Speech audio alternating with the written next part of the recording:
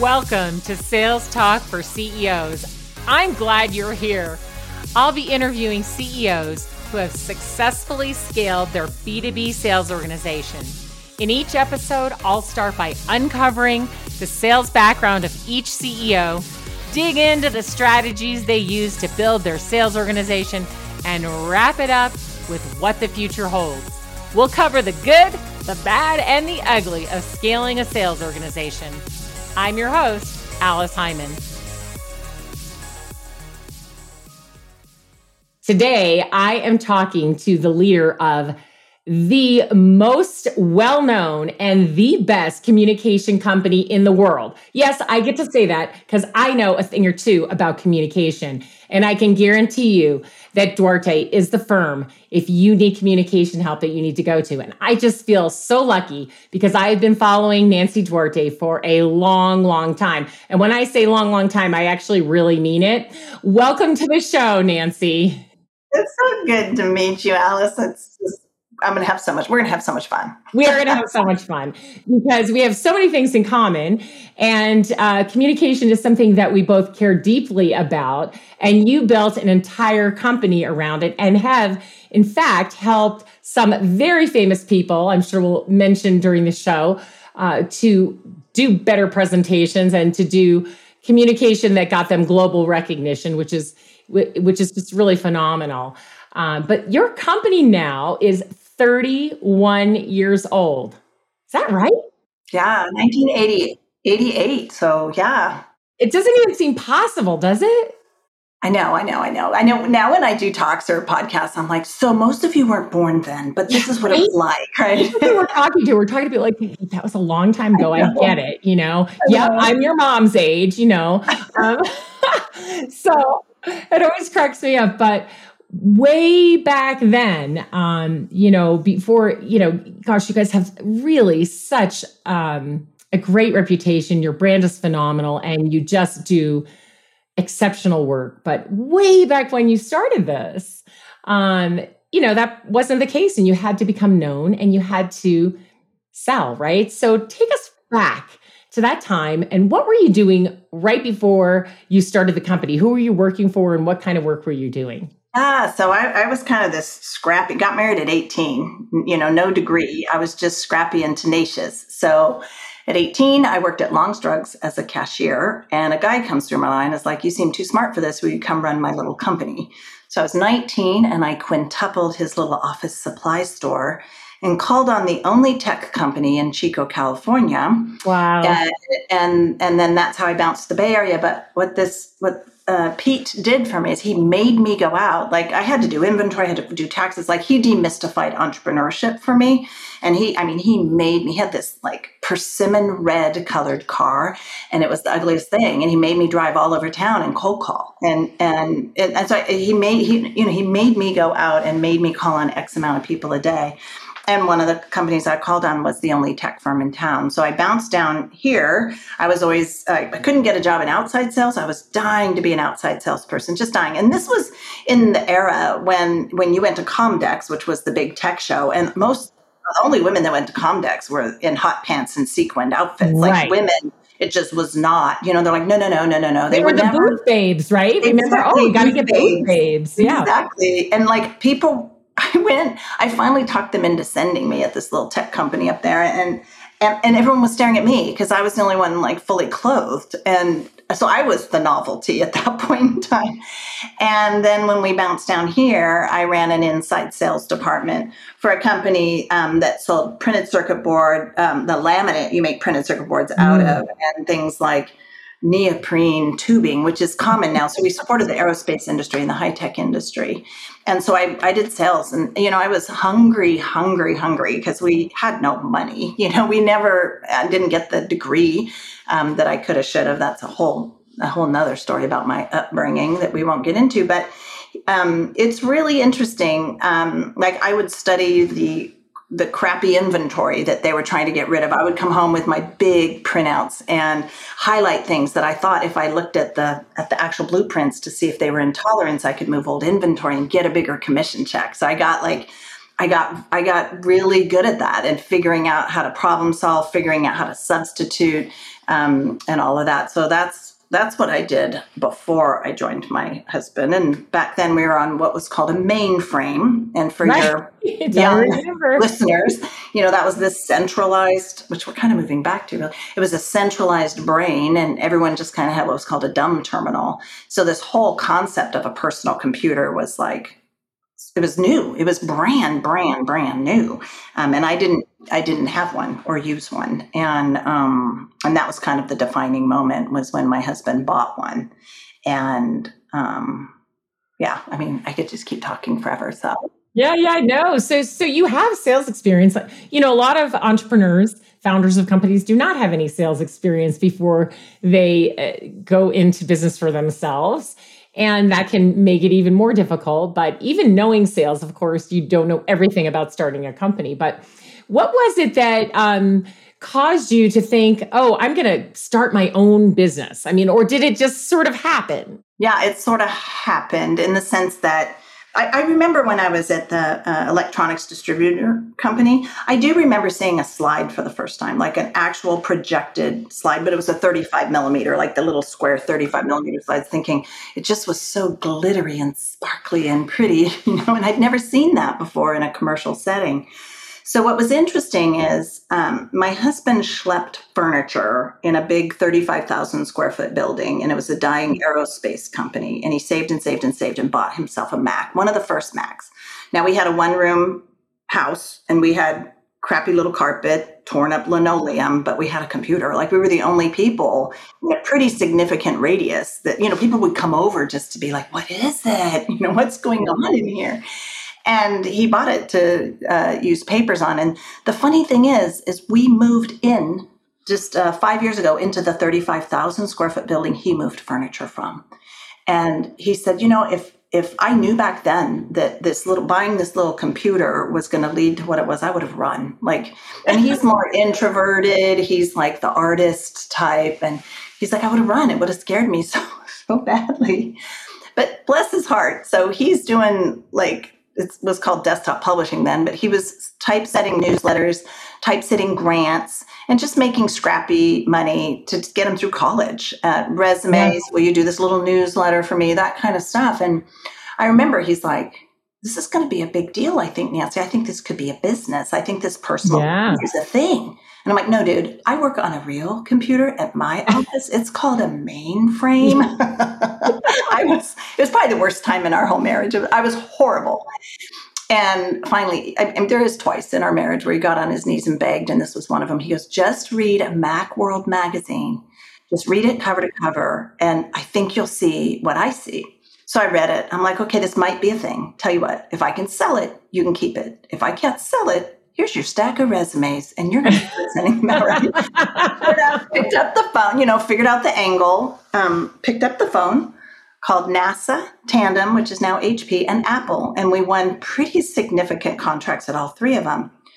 The weird thing was I thought everything in Macworld magazine was true and present. I didn't realize they were talking about technology that was going to be released in 6 months. Future.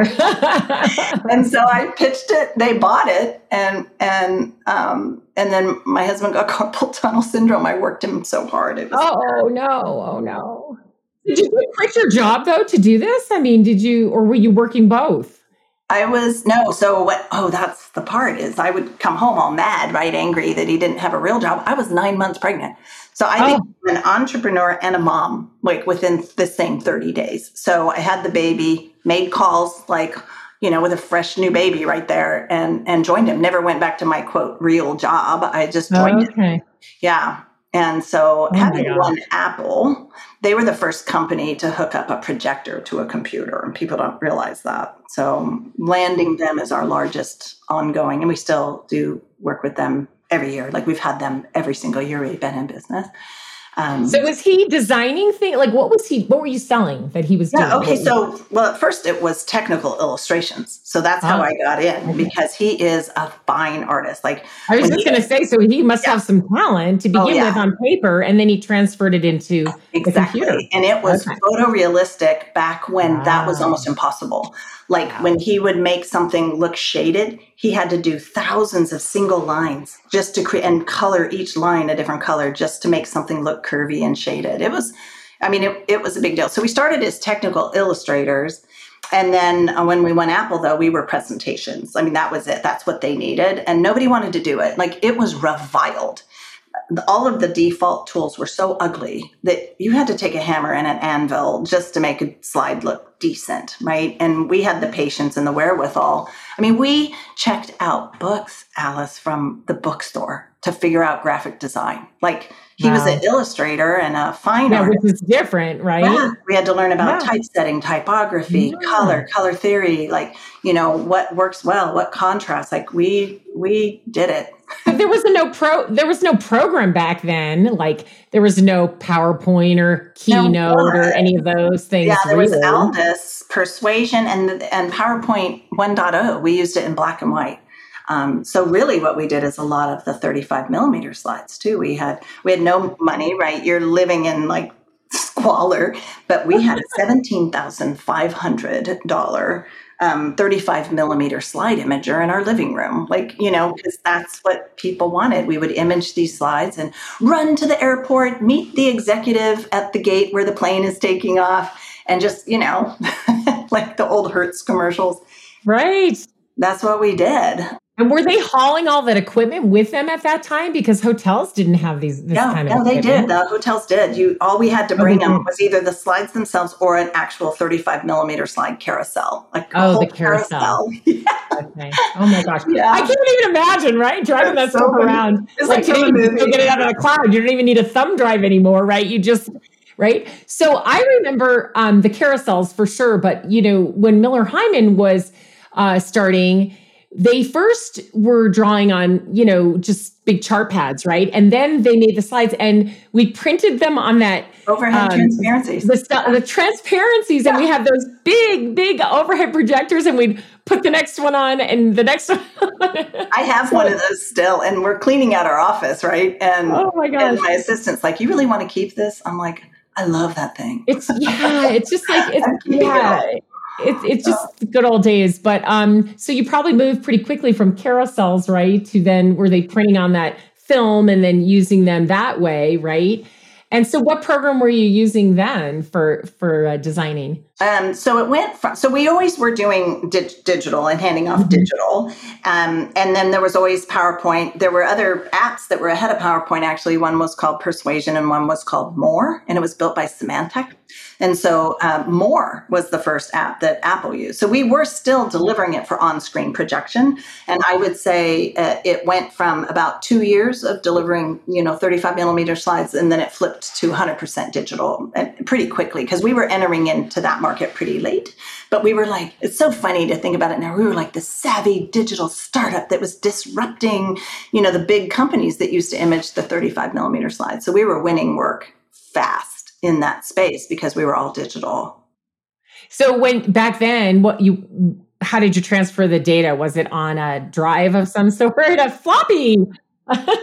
Yeah, I remember, get this, our first hard drive, we bought an external hard drive that was 20 megabytes. And my husband's like, I will be in business. We will be in business the rest of our lives. And I will not have to buy a single new hard drive. Right. It was $650 for 20 megabytes. And so, we went, so we had to do SneakerNet. Like when we did these great big conferences, there wasn't even internet. There wasn't even wide area networks. Like we had to do SneakerNet. We had to get a diskette, plug it into the one we made it and run through the halls, run through the bowels of the convention center and plug it in and project it. Like it was, gosh, I feel like a dinosaur saying all that out loud. It's crazy though, right? What you did back then. So, at that point, people are seeing this and they're saying, oh my gosh, we need this too, right? So who was doing the selling and how was business coming to you? Yeah. So because we weren't, degreed in design, we knew that service would win, like running to the airport, meeting them there, going to their house, collaborating till 2 a.m. Like we killed it on service, just killed it on service. And then I did hire my first actual graphic designer was like our fourth employee to hire was like a real designer, but word of mouth, nobody did it. And what was interesting is all the design firms at the time, we entered the space back when fonts were still bitmappy and janky. And no real designers would ever work in a tool that had bitmappy. So we entered right at a time when it was reviled by all the design firms. So people would call around, and then we had friends at all the design firms, and they would refer the business to us. But interestingly, in 93, Apple had a really big layoff. And my biggest group of customers, it was a whole division, just got let go. And this was pre-Steve Jobs, before he came back. And they all took us, because literally the price of projectors dropped to about 15,000 because they were right. And everywhere you could put them on your desktop. So it was like right when presenting was just, every room had projectors, and they're usually sitting on the table, And so the price dropped. Apple had a big layoff. They scattered around the Silicon Valley like beautiful little seeds and took us with them. And so, of course, Apple stayed our client, still is, and presenting for them as a primary marketing mechanism is they stand and deliver these gorgeous presentations. And so it just was amazing. And so word of mouth was all we ever used, and I couldn't staff. So when you look at a tool that's so reviled and the default is so ugly, it was really hard for us to attract graphic designers to come and do it. I could only, one of our values is that we will only scale at the speed of quality. And so I would hire as fast as we could, and then the capacity would just get gobbled up to the max. And I knew that if we didn't serve them well, our reputation would fade, right? You have to. So I only would scale at the speed of quality. So it's been growth year over year, but I had to contain it. Now people graduate with degrees. Thank God, like we reframed what a presentation can be. And now we can get candidates. But it took us this long to be able, we just hired some of the best candidates we've seen, but it's taken us 30 years to get here. 32, 3, I'm losing count. Well, the way that you sold in the early days is something that I really want all CEOs to think about, right? So you did such an exceptionally good job doing something that no one else wanted to do and most people couldn't do. And you over-delivered. You didn't just give them the product, here, we made these, these slides for you, go do the presentation. You also went to their house, ran to the airport, made sure it all worked. You went the extra mile. And I think that today, where there's so much competition out there in the world for whatever it is you sell, everybody's got competitors. There's rarely a new thing where there's zero competitors. Sometimes people open a new category, but it's rare these days. So we all know that. And yet a lot of CEOs are not taking advantage of that word of mouth marketing by making sure that not only do they deliver what they promise, but they actually delight people, actually get people to say, wow, I can't believe you did that. That was fantastic, right?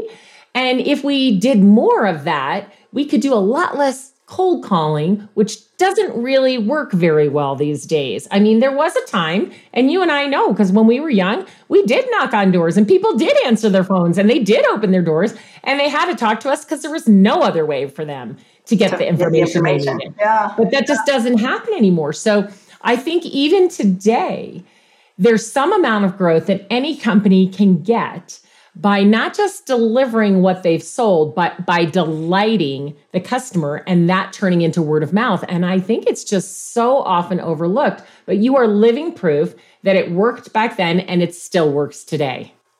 Yeah, that's one of our operational means is delight customers. I mean, that's in our balanced scorecard is to delight customers. So it's still part of a deep-seated value. Yeah. And so as you grew your sales that came in to you by word of mouth, you had to scale by hiring more people who could do the work versus hiring a bigger, better sales team. Because the flow was good. You had your pipeline was full. You probably had more work than you could actually do. We had to turn a lot. Yeah, so you had to turn it away. And I love that you said you only scaled to quality, right? So if we couldn't do it well, we weren't going to do it at all. So many years later, though, now what does your sales organization look like and how do you get your business today? Yeah, I mean, there were a couple other really cool things that happened. Yeah, tell me. In 2006, one of the top presentation bloggers told the world that we did Inconvenient Truth, because I was like, yeah, I just didn't talk about yes, it. let's not skip that. So that was, we were in the credits and he came in all the time. Like we worked with him for 5 years. So that happened. So just to stop and pause, because some people may not remember because they're too young or they weren't born yet. Because they weren't born yet. Inconvenient Truth was done by Al Gore. And it was a very, very famous presentation, and it got a lot of play. And Nancy Duarte did that presentation and her team. Award. Yeah, it's a big deal. And won an award. And so somebody leaked that. That was nice of them. Well, they published it. It wasn't like, I don't know. I maybe could have had so biggest mistake I ever made. We worked with him for 5 years. And then the people producing the movie were like, hey, could you just give us $10,000 of extra services and we'll put your name in every press release? I'm like, we've been doing this for a long time and we're excited about it too, but no. Because I was like, we already have made a lot of sacrifice. And they're billionaires that made the movie. Dumbest thing I ever did, because I was like, who's going to go see a movie about a slideshow anyway? Pay me the 10 grand. But he's always so, anytime he spoke, he put our logo up at the end. And it was really nice. So anyway, that was my biggest mistake. So anyway, people found that out. And the guy who had the biggest blog had written a book, and he's like, Nancy, you need to write a book. I'm going to send you my draft and you write a book of everything about this industry I've left on the cutting room floor, because I'm not qualified to write this book. I'm just writing it because there's a void. You're the one who's been doing this for 20 years. You should be writing the book.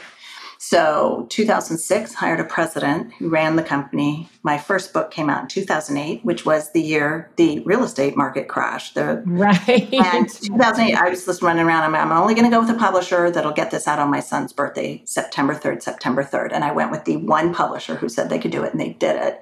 And sure enough, we stayed flat. Now, 2008, flat was the new grow. So that's true. That's so true. My God. So everyone kept their job. Like, that was amazing. Yeah. And then second book, Resonate. Then I got the TED Talk, and that hit 3 million views. Now that was growth. And so at this point, I still have no sales team. I just have people who catch leads and rub them like a genie, and they pop into these big. Yeah, but that's sales, because knowing whether it's a good fit or it's not a good fit, and then getting it directed, and then handling that customer, that is sales. Whatever you called it, that is sales. And that I think they took everything. We were, the team took everything. We were not good at saying no.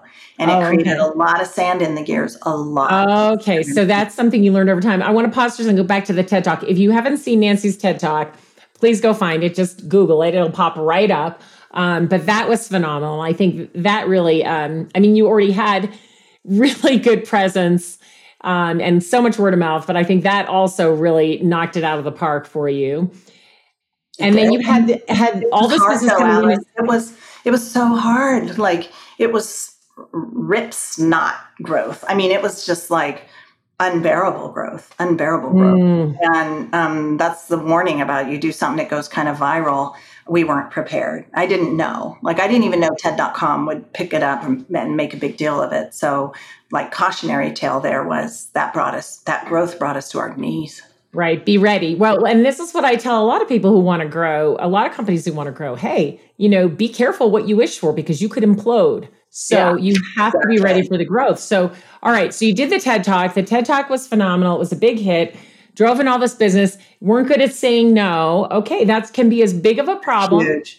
Right. And that's what my new sales leader's done and is doing. It takes bravery to do something like that. So we call that, in my world, identifying who your ideal customer is. And then once you know exactly who the ideal customer is sticking with it. And then you do have to learn how to say no. And it's hard sometimes, but it is what it is. You mostly end up saying no, especially where you live in a world where it's mostly inbound. When you're outbound, it's a little easier because you can identify those probable ideal customers and call on them. But when it's all coming inbound, it's even harder. And of course, as you know, more important to turn some of the business away. All right. So you're getting this TED Talk gave you this really exponential growth that was too hard, and it may put pressure on everybody. What happened during that time? How did you slow it down, or how did you hire enough people? Yeah. What did you do? What happened is I started to have like a public speaking career, not on purpose, but the demand for Right. me to be on the road. And that also, like, not only was it the TED Talk, but then I'm speaking to these great groups of people, and then they want our services too. So that whole thing turned into a cycle of ferocious growth, and it made me take my eye off the ball. I wasn't around operationally. The culture, it takes one or two people to completely transform a culture into a toxic one. Yes. And it's taken us almost 4 years to turn the culture around. And it took a lot of rewiring, and it took a lot of separating with people who'd been there a while.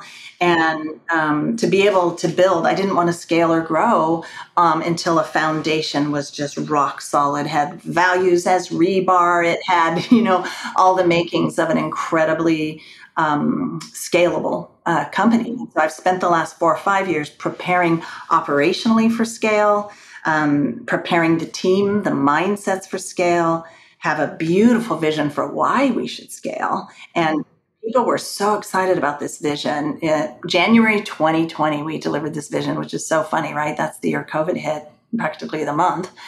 And they were so excited about it, like a glee club formed and sang songs about. Oh, and that's what should happen though. See, that's so precious, because that's what a great vision can do. And important to say, that the vision you had when you started this company might have been completely different than the vision that you have now, and may have changed a few times along the way.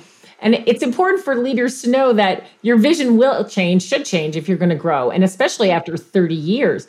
It's when it doesn't change that things get stale and people don't believe it anymore, or they don't know it or don't understand it. And so I love that moment that, and even the look in your eye when you said it.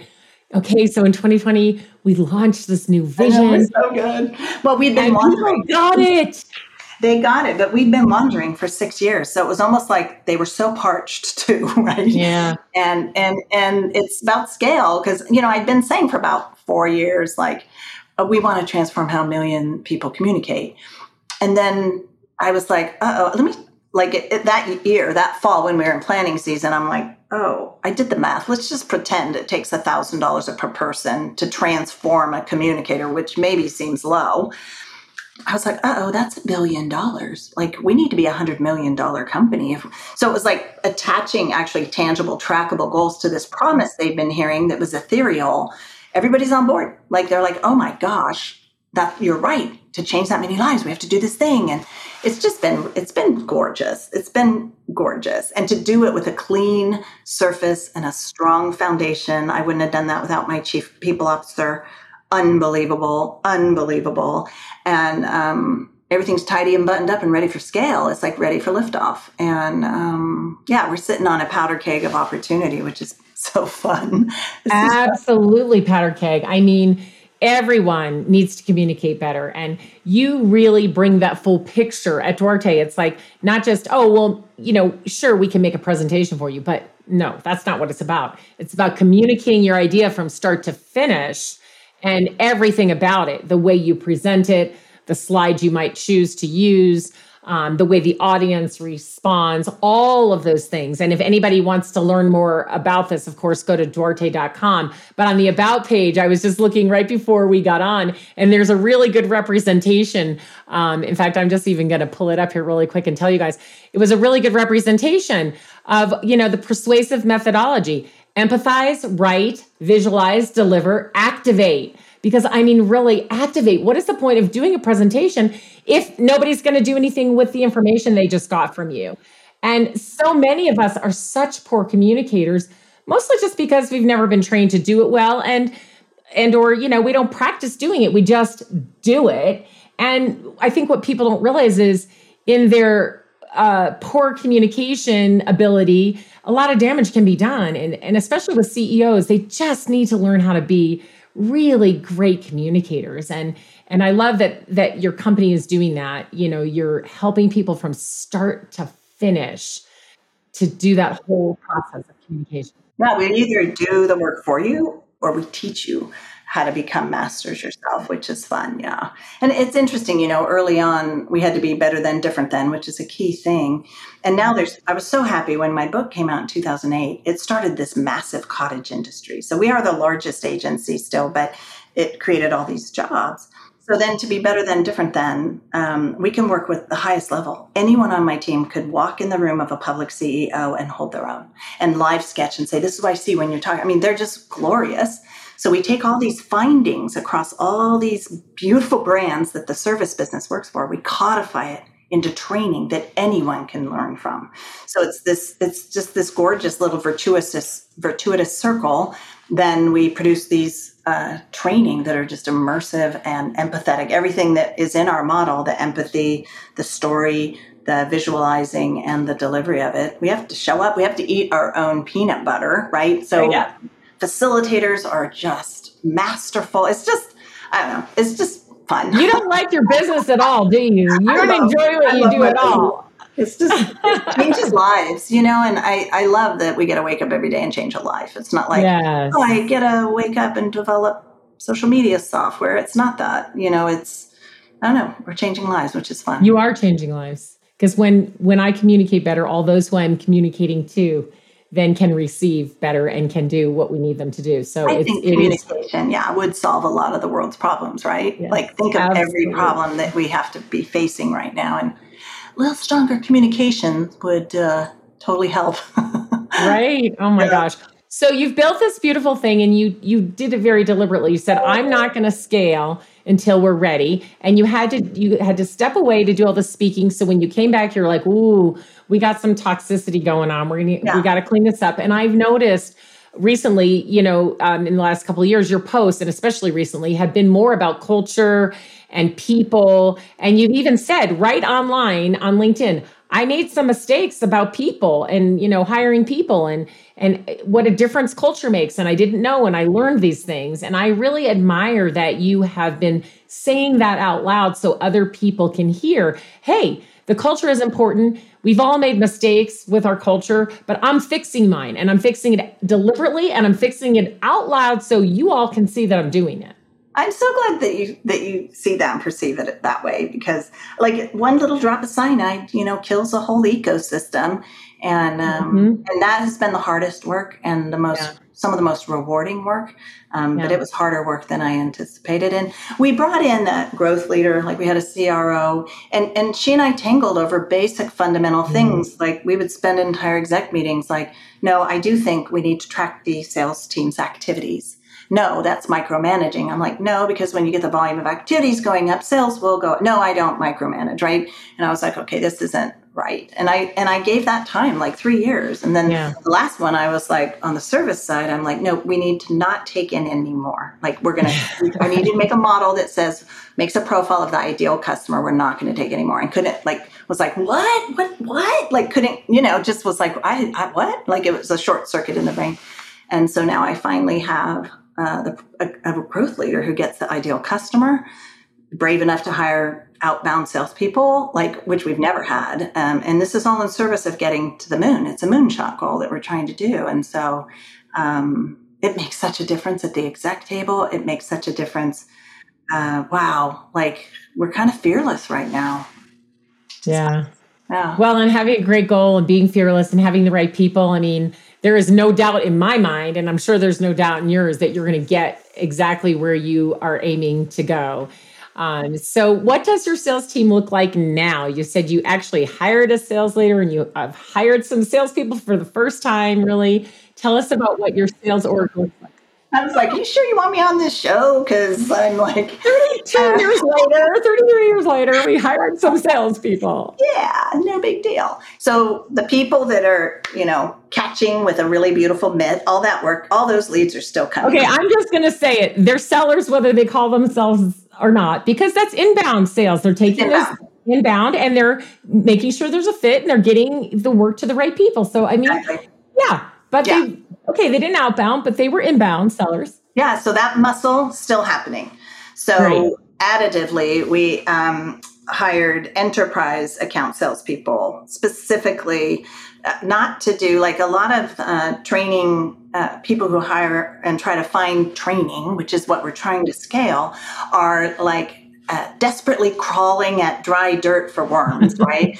And we're quite a bit more, how Duarte shows up is quite a bit more sophisticated. So we are making pursuit plan. They're not allowed to call anyone. We need to see the pursuit plan. We need to know who they want to know. Check to see if Nancy is connected to any of them. Exactly. And then get to know the account, set your Google alerts for the right alerts, research them, figure out their pain point, listen to all their earnings calls, right. And then these are the types of things to listen for. That means they have a communication challenge coming up, and then frame that, it's just like become a real student of them. And so some can do that and other people can't. And so you don't know, right? They say coming in.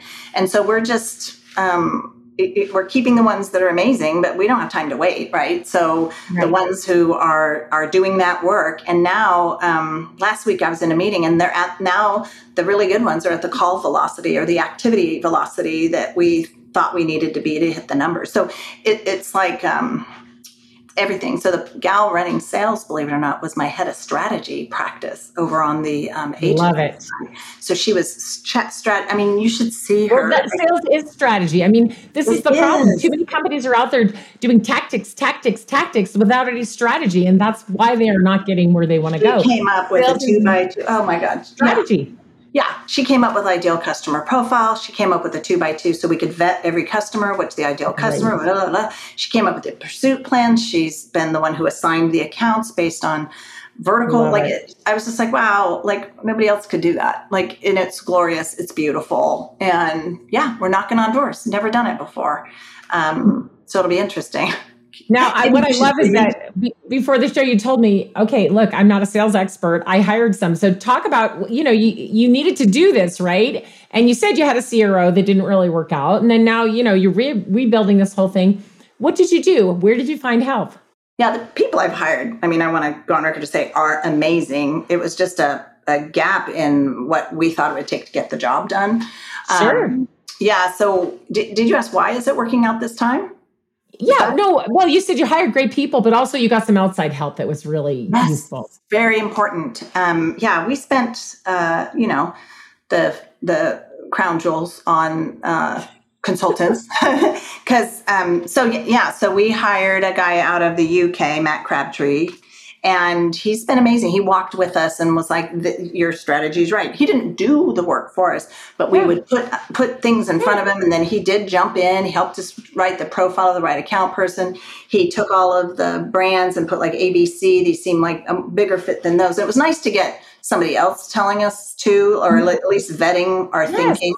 And then he helped us hire, he was part of the interview process too. And so that was how we went from like 0 salespeople in January. We had everyone in the seat by March. And then they've been trained until about May. That took them, learn the products and the services and how we call ourselves Dwartians, how Dwartians show up, teach them. A lot of them had not done this more consultative, research versus just spew like emails all over a company. And so, and then we have another organization that's going to help us with a go-to-market plan of how do we really get to the scale. So I feel like we've done everything right, but I think this will be just the right kind of rocket fuel we need just to make sure, because I think you don't know what you don't know, right? Right. It's good to have somebody else, even like you said, if they're just confirming, yes, you're doing it right, and here's a small tweak you could make to do it even better.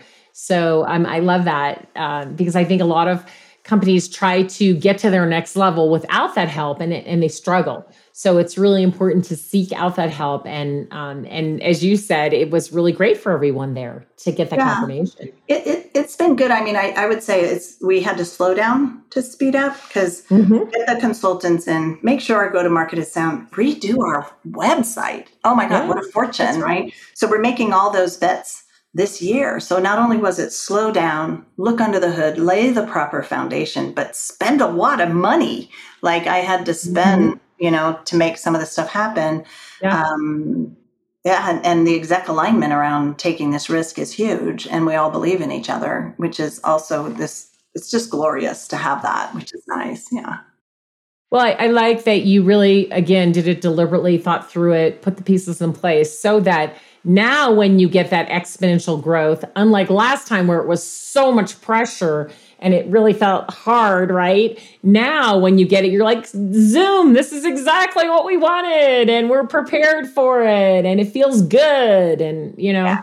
whole Well, it's a different different feeling. business model. Like we're not scaling the service business because I still need to hire and find unicorns like that precious, amazing, smart, creative talent that can go toe to toe with a public CEO, rarity.